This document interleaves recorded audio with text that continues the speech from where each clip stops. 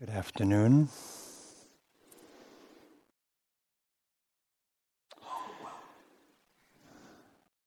Buddha was said to have said, I teach one thing and one thing only, suffering and the end of suffering. So in these past 2 days, you may have been studying the former part of that sentence. Many people today said, yesterday was horrible. Yesterday sucked. Today was much better. So hopefully in the course of this talk you'll understand, appreciate that your study of suffering is a causal factor leading to the end of suffering, either momentarily or substantively. And the Buddha clearly knew about suffering. He lost his mother at birth. He had a princely life, but had a lot of family pressures, expectations, as we all do. He renounced that comfortable life, became an ascetic, lived a very austere ascetic life, had a series of realizations that were deep penetrations into the nature of the human condition, and taught for the 45 years. But in that 45 years of teaching, not so easy also. Had a lot of rivals, a lot of enemies. People tried to kill him, including his cousin. Had to manage very intricate political alliances with kings and royalty. And got sick, had backaches. Eventually got sick and died. Not exactly a happily ever after kind of life. Yet was also known as the happy one. The happy one. It's a very interesting statement. So how was that possible? How was that discovered? How was he able to, he put, to find peace beyond conditions, peace beyond the daily experience of life? So in his first teaching that he gave to his fellow ascetic practitioners, yogis, like you are, maybe not so ascetic here, but yogis, meditators that you are, spiritual seekers of truth, he gave a teaching on the Four Noble Truths, the Dhammacakra Pravartana Sutta, the turning of the wheel of the Dhamma Sutta. It was the first teaching that he gave coming from his realization.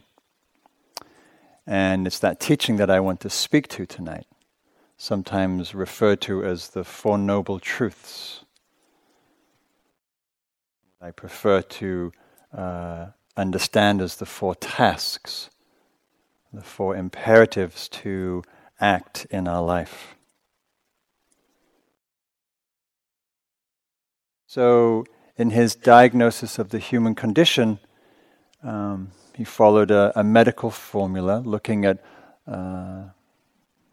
diagnosis of the human condition, which is there is suffering. There is pain in this life. It doesn't take a medical PhD to figure that one out. There is suffering. The second truth, the cause, there is a cause. Reactivity, grasping, contentiousness with our moment-to-moment experience.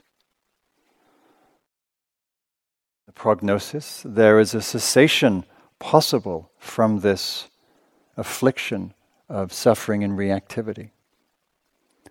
And the fourth truth, the fourth truth being the prescription, the third being the prognosis, is that there is a path, there is a way out of suffering, of reactivity, of this endless cycle that we're in. So in terms of the tasks, the truth of suffering is to be understood. The second task is to release the cause of suffering, to release this grasping, fixated, reactive mind and heart. The third task is to realize the cessation, the end of reactivity of suffering. And the fourth is to walk, to cultivate the path to awakening, which is what we're doing here. So I always think of the teaching of the Four Truths as the good news, in that it lays out to some degree some sense of a map of the human condition, and also a path to the possibility of finding ease and a genuine sense of well-being and peace right amidst our very life, right here, right now. Not somewhere in the future, not in some rosy nibbana, enlightened retirement home, but right here in the midst of whatever you're sitting and walking in. So that's the invitation, that's the orientation, and I want to just unpack some of that. This direct meeting, the immediacy of life and experience, understanding how we create and accentuate unnecessary suffering and pain for ourselves, and how to find peace in the middle of that. So I just came back from England, where I'm from, and there's a wonderful book series that one grows up with as a child in England called the Ladybird books. And they're this very quaint, they're sort of from the 50s, of various descriptions of life, and now they've done an adult series, not that adult series, just a grown-up series of the Ladybird books of everything. I got 2 for Christmas: the Ladybird book of hipsters and the Ladybird book of mindfulness. So I was really curious what it had to say about the mindfulness, and it's written in a very sort of sing-songy song. So there's a picture of a nature scene and birds. Alison has been staring at this beautiful tree for 5 hours. She was meant to be in the office. Tomorrow she will be fired. In this way, mindfulness will have solved her work-related stress. So this is one way to free oneself from suffering. And on it goes. They're very funny. They're very delightful, especially if you've grown up with that kind of style. So our first task here is to understand suffering, to understand this dimension of human experience. The Buddha didn't say life is suffering. He just said that there is suffering.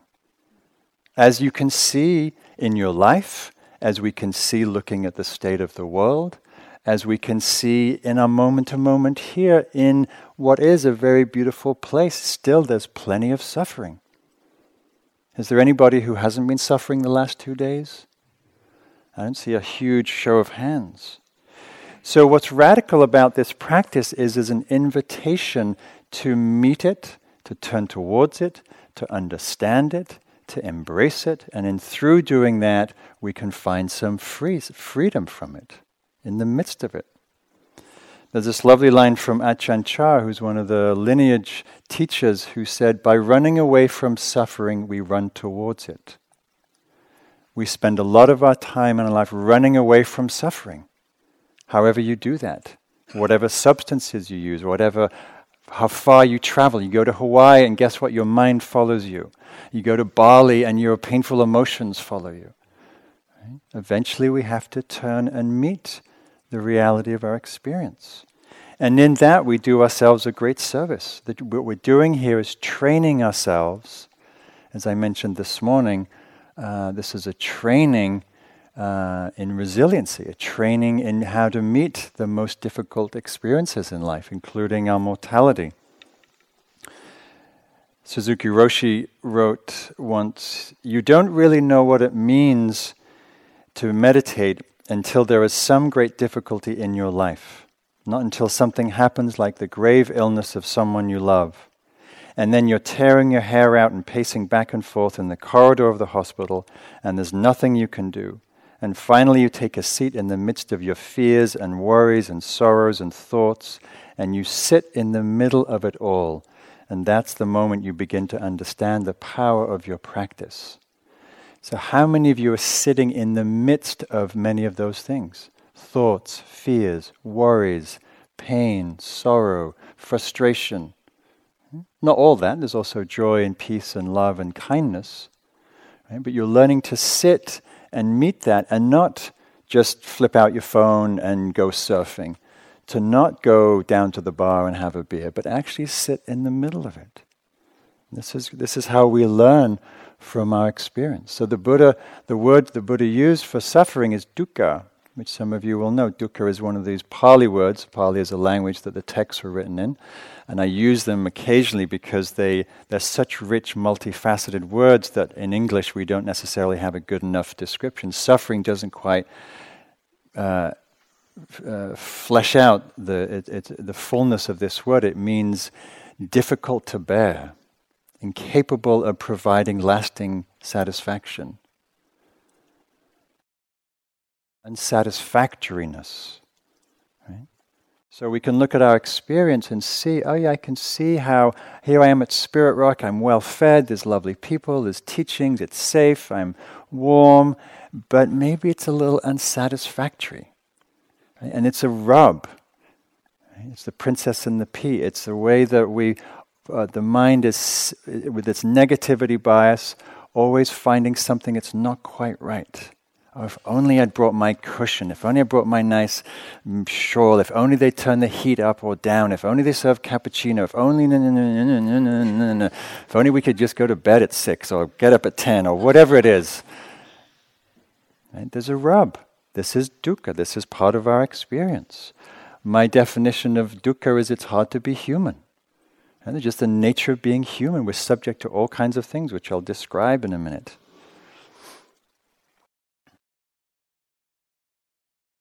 So the Buddha talked about dukkha being not getting what you want, getting what you don't want, losing what you have, separated from that which you love.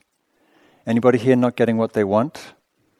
Like a calm mind, like a pain-free body, like a meditation that's not full of sleepiness and distraction. Right? Think of the many things you don't get in your life that you want. Love, connection, meaning, safety. Right? Getting what you don't want.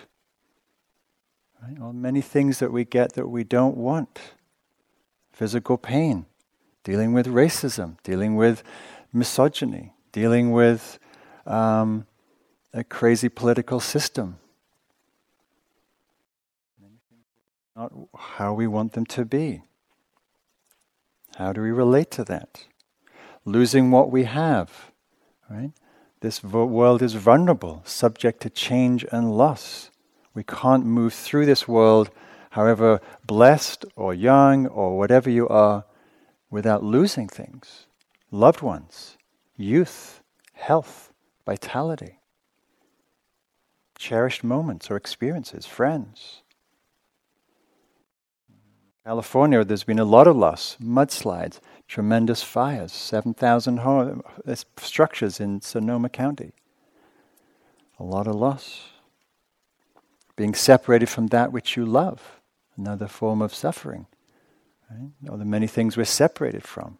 Ourselves, our true nature. Seemingly, we're not in contact with it often.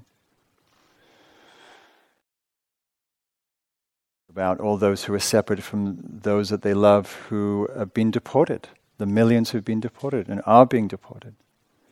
Right?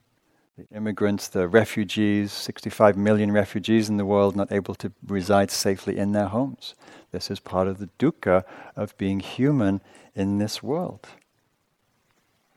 The Buddha also talked about dukkha, not just dukkha. There's dukkha, which is dukkha having a body. The dukkha of having a body. You've got to rest it, and then after you've rested it, you've got to wash it because it starts to smell, and then you've got to feed it because it gets low blood sugar, and then you've got to put liquids in it because it gets dehydrated, and then you've got to get it in some form of transport to a work so you can pay for all that stuff you've just done. And then like Groundhog Day, the same thing the next day. You got to feed it, you got to wash it, you got to clean it, you got to make sure it doesn't get aches and pains, keep it warm, keep it cold, whatever. Nicca dukkha, the dukkha of change, the dukkha of transience. Someone was talking about a beautiful peak moment in meditation. I forget what bliss, space, someone was talking about. And then the bell went. No, damn it. Everything changes. Sankhara dukkha is the third form of dukkha, which is everything is conditioned. Like the retreat is a conditioned, structured process. However wonderful and amazing, come Friday, you can't move in here. You have to go home. I'm sorry. Some of you will be happy to go home, but some of you would like to move in and stay. Right? All conditioned things like retreats, like bodies, like relationships, like all kinds of things come together and fall apart. They're by nature unreliable, uncertain in a certain way. This is a challenging predicament to live in. This is a challenging planet you chose to come into. Maybe you didn't choose to come into, but here we are. I don't know how that happened, but anyhow. So how do we deal with this? Right? We can collapse into victimhood. We can complain and moan. The world isn't making us happy. We can get reactive and grumpy and resistant. Right? And what does that do? It creates more suffering. We need to find a more constructive orientation to meet life's challenges. And we all have challenges. However blessed your life is, you have challenges because you have a body and you have a heart and you have a mind. And they're out of your control. And you have to deal with relationships and economies and political systems. So we need a lot of compassion. We need kindness to meet ourselves and the various particular challenges we go through. Maybe you have chronic fatigue, or you have some kind of debilitative illness, or you have a history of trauma, or many, many things. And there's a line that I love. It goes, "Be kind to every person you meet because each has been asked to carry a great burden." We know from looking at our own lives that we have our own burdens. Everybody here is not exempt from that. Therefore, the most helpful thing we can do is to be kind, to meet that with compassion. And to also meet it with wisdom. And the wisdom arises out of our mindfulness practice, which is clear seeing, meeting experience as it is, and meeting the truth of it. This is the nature of things. They come and they go. They're uncontrollable. They're subject to loss. When we can meet the reality of it, we're not so in contention with it. So we can find some ease, and I'll talk more about that. There's a line, whoever came up with this line, suffering equals pain times resistance. Right? Pain is the dukkha of life. The suffering that we add to that is the resistance, the struggle, the fighting, with that. Franco once wrote that it's not the load that wears us down, but how we carry it. Not the load that wears us down, how we carry it. How are we carrying our load? Mindfulness is revealing how we carry that load and how we can work with it constructively. This is from Ajahn Sumedho, who Bonnie's referred to before, a wonderful monk and teacher, who studied and he talks about his whole practice has been a study for the last 50 years, maybe 45 years, of the Four Noble Truths. And it's one of those teachings that you can deepen and deepen into understanding. He says, to allow the truth of cessation to work, which is the third noble truth, which I'll speak about, we must be willing to suffer. This is why I stress the importance of patience. We have to open our minds to suffering because it is embracing suffering that suffering ceases. When we find that we are suffering, then we go to the actual suffering that is present. We open completely to it, we welcome it, we concentrate on it, allowing it to be what it is. That means we must be patient and bear with the unpleasantness of a particular condition. We have to endure boredom and despair and doubt and fear in order to understand that they cease rather than running away from them. Right? This is a courageous practice. We're turning towards our physical pain, our loss, our feeling of emptiness, our midlife crisis, our distractible mind.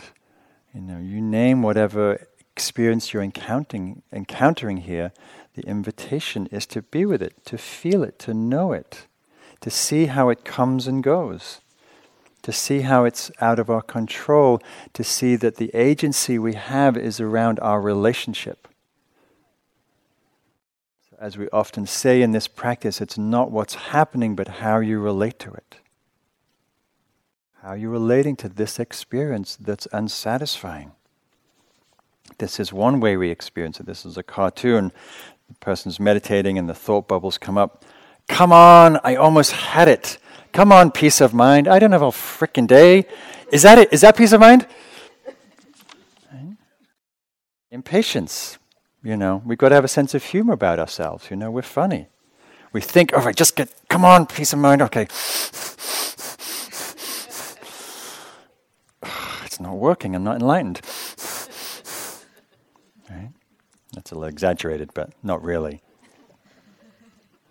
So we need to have a sense of humor about ourselves, and we need to meet our experience, as I said, with kindness. I'm going to share this story that I share a lot, and it's a sort of musing, pointing to how we need a lot of kindness with our journey. A man's observing a woman in the grocery store with a 3-year-old girl in her shopping cart. As they pass the cookie section, the little girl asks for cookies, and when told no, the little girl immediately begins to whine and fuss, and the mother says quietly, "Now, Monica, we only have half the aisles left to go through. Don't worry. Don't be upset. It won't be long." Soon they come to the candy aisle, and again the little girl clamors for candy. When found out there's no candy to be had, she has a tantrum. And the mother says again, there, Monica, don't cry. Only 2 more aisles to go, and then we'll be close to checking out. And then when they get to the checkout stand, the little girl again immediately begins to clamor for gum and bursts into terrible crying fit upon discovering that no gum is purchased. The mother again patiently says, "Monica, we'll be through this checkout stand in 5 minutes, and then you can go home and take a nice nap." The man follows her out to the parking lot and stops the woman to compliment her. "I couldn't help noticing how patient you were with little Monica," he said. "What do you mean?" the woman said. "My little girl's name's Tammy. I'm Monica." This is the dukkha of shopping with young children, right? How do you meet that? You meet the suffering that you're dealing with in the face of a tantrumy, screaming child, right? But this is a good metaphor for our practice. How could you say to yourself, there, whatever your name is, there, only 20 more minutes to go, your knees won't fall off, just feel the pain, or just move, right? Or whatever your there is in whatever situation you find yourself in. This is dukkha that invites our invitation to know it, to get close to it, to feel it, to understand it. And then the Buddha said, what is the second truth? The truth, the cause of suffering, of our emotional, mental, psychological suffering. Tanha, which is a word that means thirst, also translated as grasping. The mind that fixates, the mind that demands, the mind that... And I gave this talk last night. I was having to give a talk down in the community hall, and I said there's one way to summarize this teaching is this to that. The clenched fist to release. Right? Grasping, tanha, reactivity, is the contracted mind, heart, body. And the release is the opening, the letting go. Throughout our day, we move, we oscillate between this and this and this. And the invitation is how to release this tight fist of grasping.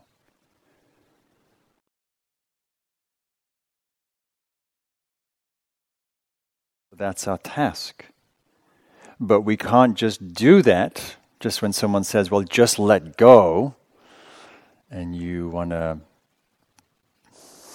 give them a piece of your mind because you can't, because you're holding on to that thing that you want, that person that you desire, that experience that's slipping away.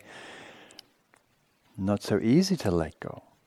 Right? So we want to study, what is this fixation, this grasping, this contention with experience? So there's three kinds of tanha. The first is the tanha, the thirst for sensory experience, for sensual pleasures. Right? We can experience this a lot here. You're sitting in meditation, you're a little bored, a little restless, 20 minutes to go. Oh, let's have a sexual fantasy. That's more interesting. Or maybe it's, 12:25 and there's just this insatiable craving for food because you're dying for some kind of entertainment because it's so dull here. Craving to be outside because it's more stimulating and rich. We go through life craving on this insatiable treadmill of wanting sensory pleasure. We're innately, biologically hardwired to move towards the pleasant, to the pleasing. Okay? So in the teaching on the four foundations the Buddha talked about, every experience has a pleasant, unpleasant, neutral feeling tone. We're seekers of the pleasant, we run from the unpleasant, we space out to the neutral. Think about how much of your time and your life is spent chasing sensory pleasure. Okay? A good meal, a good bottle of wine, a good movie, good sexual experience, a good, who knows what experience. Nothing wrong with that in and of itself. And in your meditation, your mind will be full, as it is in your life, with endless desires. Desire for this, desire for comfort, desire for, whatever it is. Money, experience, status. Not a problem in and of themselves. The problem is when we fixate, when we grasp and take hold of and demand and attach and expect that experience to happen, expect life to deliver that.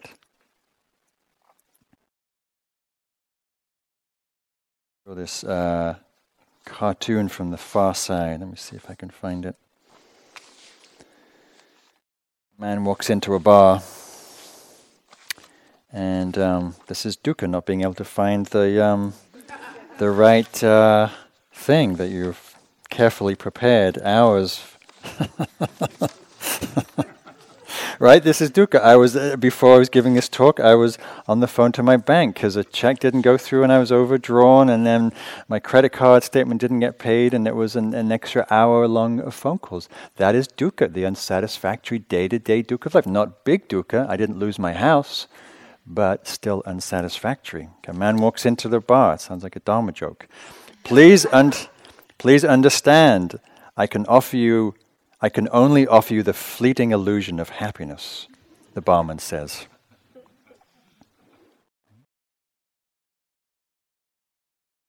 Why is this unsatisfactory? It's unsatisfactory. If seeking sensory pleasure worked, we would have a sensory feast and say, dig in, enjoy, spend the whole week diving in.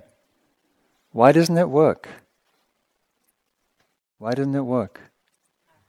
Because it doesn't last, right? Last.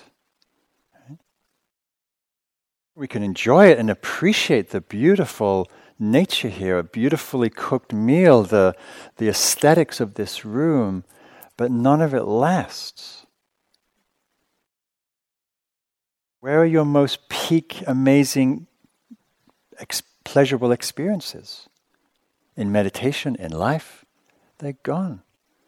Right? So we can appreciate them, kiss the joy as it flies, live in eternity's sunrise, as Blake said, but not bind to it. He who binds to himself a joy does the winged life destroy. But we can only know this through intimately looking at our experience and seeing how everything comes and goes, that nothing lasts. The most sublime meditation, gone. The most peak, transcendent experience in your life, gone. It may inform you, and you may enjoy the memory of it, but it's gone.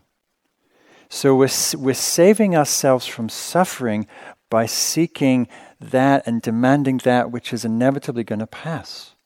How much do we hold on to pleasant experience? Maybe you have a rare moment of thoughtlessness and bliss in the meditation. Go, oh, don't move. Okay, shh, shh. We start getting reactive to people who are disrupting our bliss. One of our teachers in India, Punjaji, used to say, the thief of peace is the desire for the transient. We want to have compassion for this movement because our culture tells us happiness is in stuff. Happiness is in shiny toys, in new digital gadgets. Right? Again, temporary happiness, yes. The lasting peace that we're looking for, no. Here's what our culture tells us about the wanting mind. There's a guy sitting in front of all of his gear, his all the things that gives him pleasure, his scuba equipment, his kayak, and his surfboard and golf clubs and guitar and dog and guitar and just a bunch of stuff in his truck and his skis, and he's sitting and meditating like this, which if you see an advert, any photo like that, you realize people don't know what meditation is because you can't sit like that for very long without getting sore arms. But anyhow, Spence has put a new twist on an old philosophy. To be one with everything, he says you've got to have one of everything. That's why he also has the new Ford Ranger, so he can seek enlightenment on a mountaintop, take off in hot pursuit of awakening and connect with Mother Earth by looking no further than the planet's coolest four-door compact pickup. He says it gives him easy access to inner peace, which makes him one happy soul. So there you go. Go get your Ford, seek wisdom on a mountaintop. Not. But that's the conditioning. That's our part of our hardwiring. So there's this grasping, the fixation for the pleasant, and then there's the grasping, what the Buddha called vibhavatana, which is the desire to become, this force of becoming. I'm not going to say much about this, how we might speak to this tomorrow. The endless desire to be somebody, the endless self-improvement project, the endless spiritual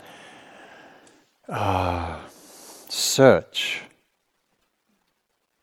the endless improving of our identity, the grasping after a certain persona, certain personality. Lee Tomlin wrote about this. I always wanted to be somebody, but I should have been more specific.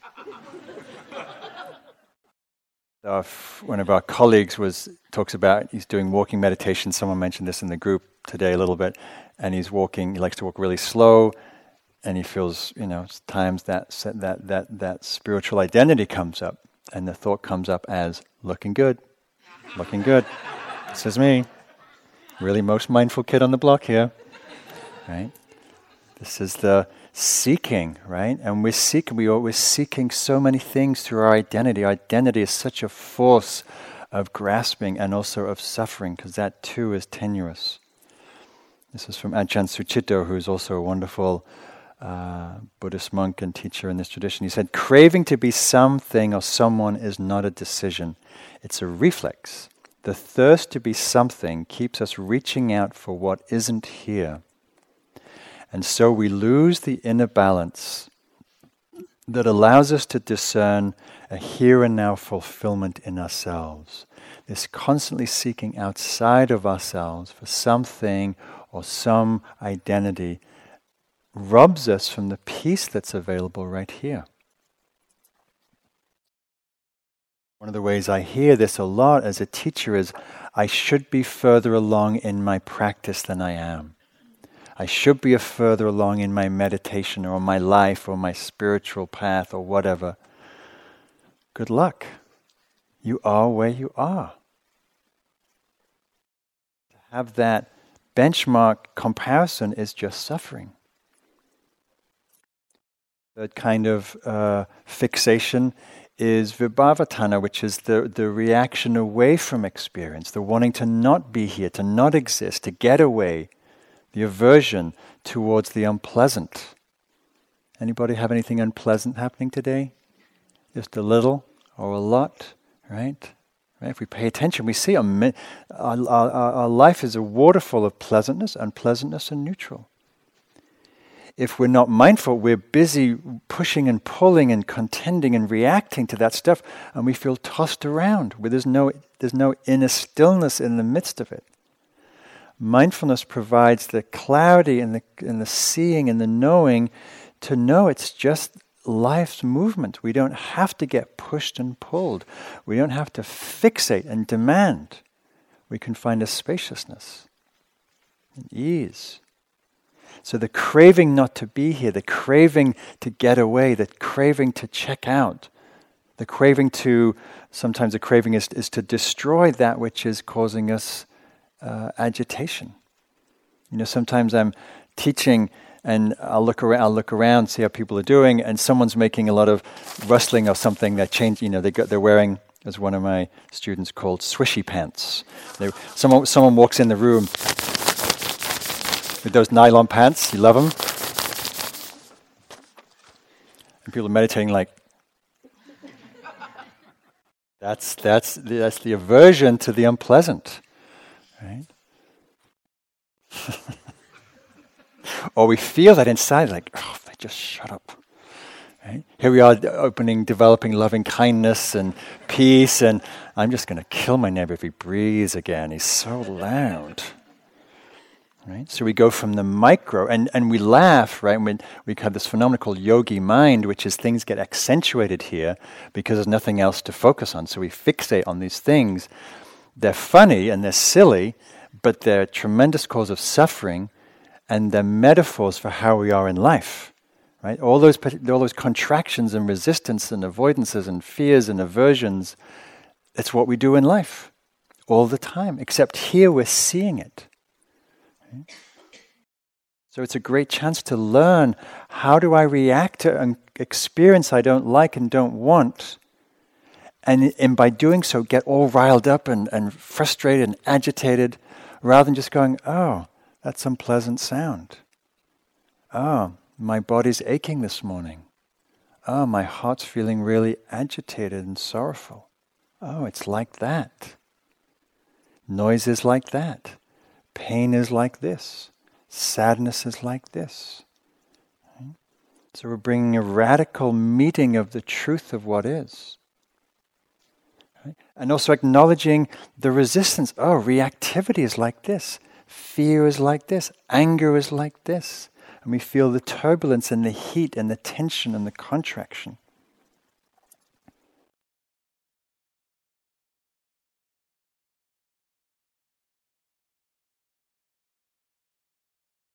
So some points about this movement of mind. These movements, the desires, the wants, the resistances, they're endless. We're not necessarily needing to end them because the mind, heart will keep churning them up. But our practice is to find presence and wisdom in relationship to them, a non-reactive, disidentified relationship to them.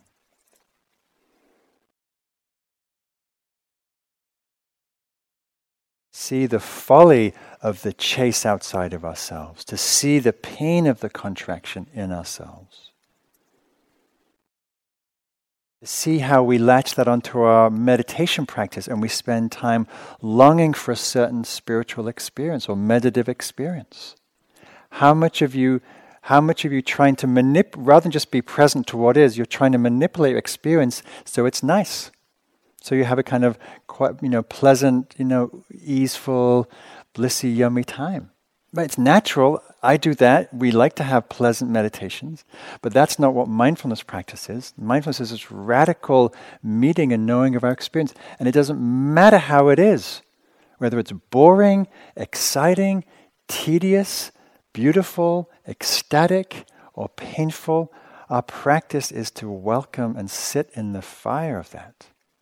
That is peace. That is freedom. That is your capacity. That is the fruit of this practice. It's from Jan Chosen Bay's Zen teacher. And as he's talking about this radical meeting of experience, I vow to choose what is. All things come to be in this passing moment, and I vow to choose what's here. If there's cost, I choose to pay. If there is pain, I choose to feel. If there is need, I choose to give. If there is sorrow, I choose to grieve. When burning, I choose heat. When calm, I choose peace. When starving, I choose hunger. When happy, I choose joy. Whom I encounter, I choose to meet. What I shoulder, I choose to bear. When it is my death, I choose to die. Where this takes me, I choose to go. Being with what is, I respond to what is. Right? So she's welcoming all of it. All of it.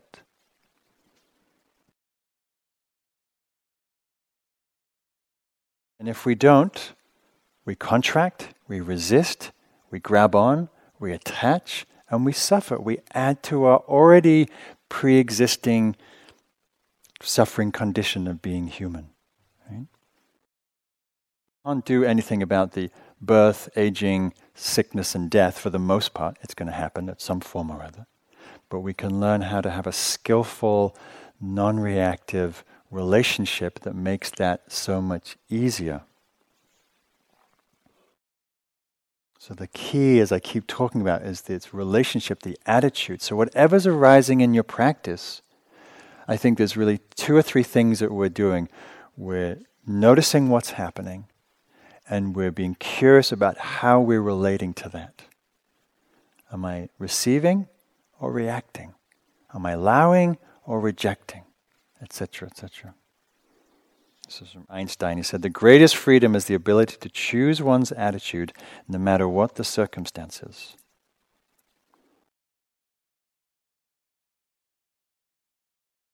So we have this powerful gift of mindfulness that gives us the tools to do this. We can see with awareness when we're just being present, when we're caught in reactivity, when we're fighting with experience. It also gives us a capacity when we are caught in reactivity, which we are plenty, and it's not wrong to be caught in reactivity. We're just seeing the painfulness of it. So when we're caught in the deepest longing for something, for someone, for some fantasy, feel the longing. Don't judge it as bad or wrong. Feel how it feels. We generally don't think of longing as painful because we're fixated on the beautiful thing we're longing for. But if we actually pay attention, the longing, it's actually quite painful. There's a contraction, there's a sense of deficiency, a sense of emptiness, a sense of belief I'll only be happy when I get this thing. Feel the changing nature of these fixations. Right? No matter how unpleasant and painful something is, it's going to pass. Right? When we have an intense emotional reaction, as we might when we think about something in our past that triggers us, and we're back in an argument and we're raging, it lasts for about 90 seconds, the peak of emotional reactivity. Right? So we can find the peace in the changing nature of experience.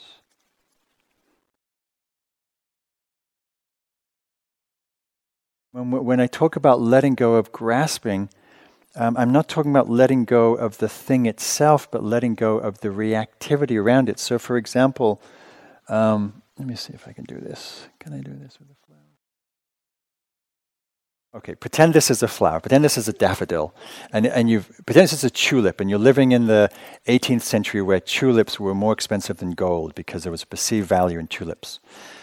And there's only one tulip left for sale, and there's 2 people in line, and you want it, right? And so with your grasping, fixated mind, you turn it upside down, and you grasp it, and you grab it. Or maybe this is a person that you want, and you kind of grab them, and you try to control them and change them, and as we do with our partners, and it never works, but we do it anyway. And we fixate, and we tighten the noose. It's painful. It's painful for us, painful for them. When we talk about releasing the grasping, we're not talking about releasing the person. If that's your beloved, you're not going to do that. We're releasing the grasping. So it allows the flower or the person or the experience to be as it is. Does that make sense? So there's a lovely line from Tilopa, a great Indian teacher, said, it's not the outer objects that bind us, but our inner attachments to them, our inner fixations. We also want to notice the belief system that's fueling this reactivity, which is usually goes something like, if only. If only my pain would go away, I'd be happy. If only they would serve coffee in the morning, I'd be enlightened. If only, no. Right? Notice the belief system, which is usually diluted, that's fueling the reactivity towards experience. So the third truth, and I'm going to whiz through these last two because it's dinner time and don't want to be in the way of your, I'm just saying. The third truth is the cessation of suffering, right? Is the peace. It's what we're longing for, what the Buddha called nirodha, the cessation of the cause of suffering, which is reactivity, which is this grasping, fixated, aversive mind. It's this allowing life and experience in ourselves to be as it is. And I'm not talking about not acting in life. I'm not talking about not responding in life. And I'm not talking about being a doormat in life. Right? This is nothing, it's not about inactivity. This is about cultivating a wise relationship with experience, out of which wise responsiveness, wise action, wise engagement, wise social action, wise activism comes. Right? But first we have to see clearly. If we're triggered, we're not seeing clearly, any action that comes out of that is going to be reactive and probably lead to more suffering. Out of mindfulness comes clear seeing, comes understanding, comes wise action and insight. So the third truth, the task, is to realize this cessation, to realize the end of suffering, to realize the passing of reactivity. And we can see this moment to moment.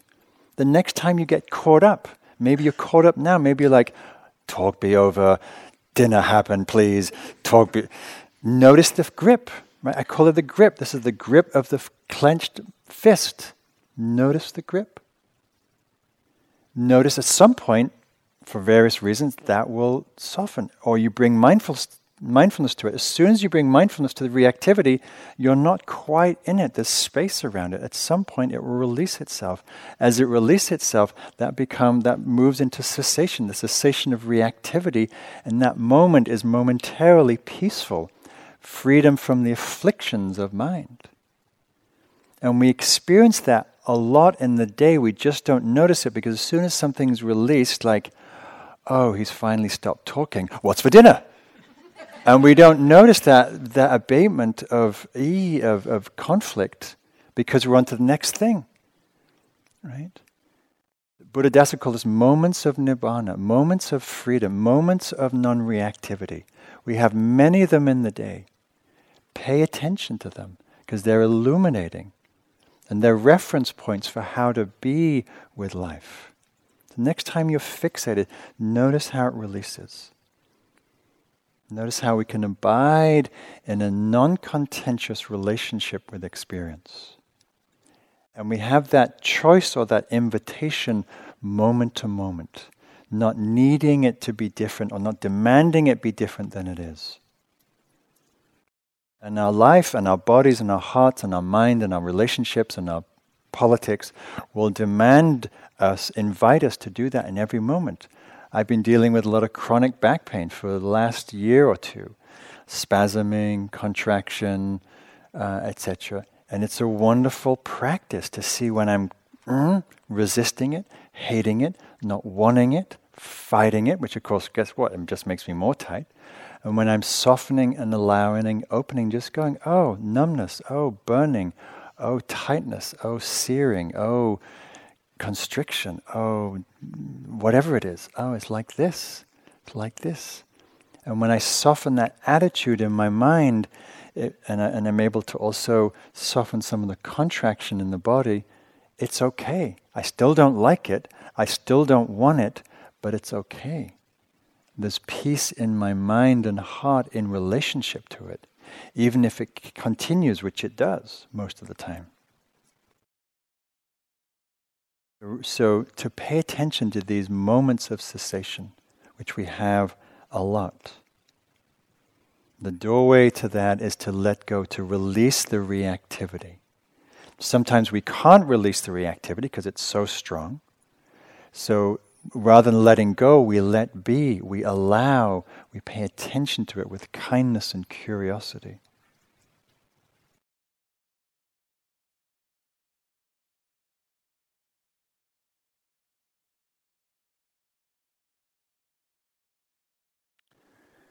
So that's the third truth. The fourth truth is simply the path that leads to the cessation of suffering.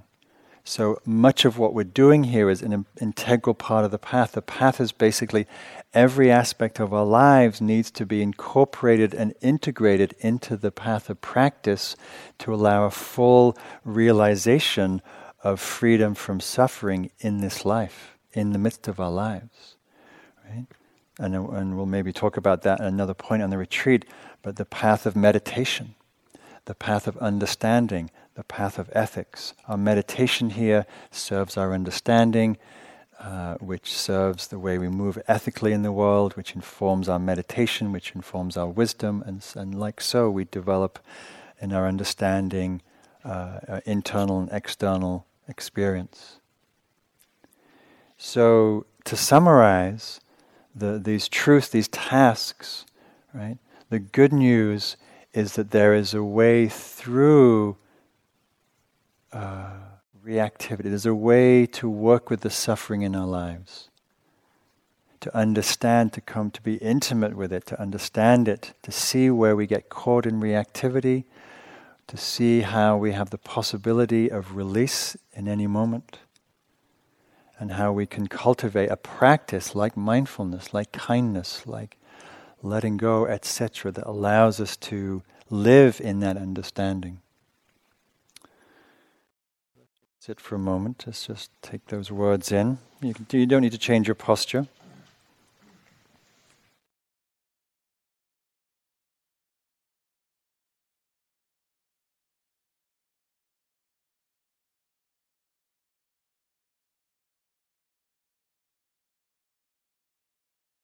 Sit here.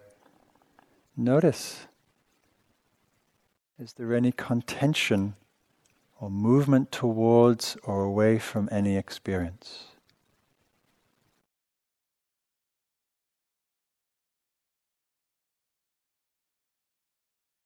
Possible to simply be with what is without reactivity. Peace amidst the very conditions that are right here. Because nothing needs to be different to know that.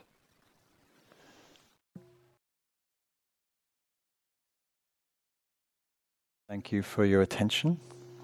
You will now have the pleasure of enjoying the sensory delights of dinner and notice the relationship to that experience as you move through it, both enjoyment and knowing that it's inevitably going to end, no matter how many seconds and thirds you have.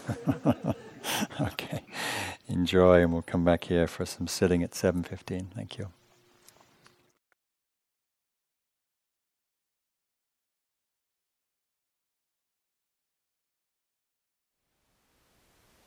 Thank you for listening. To learn how you can support the teachers and Dharma Seed, please visit dharmaseed.org/donate.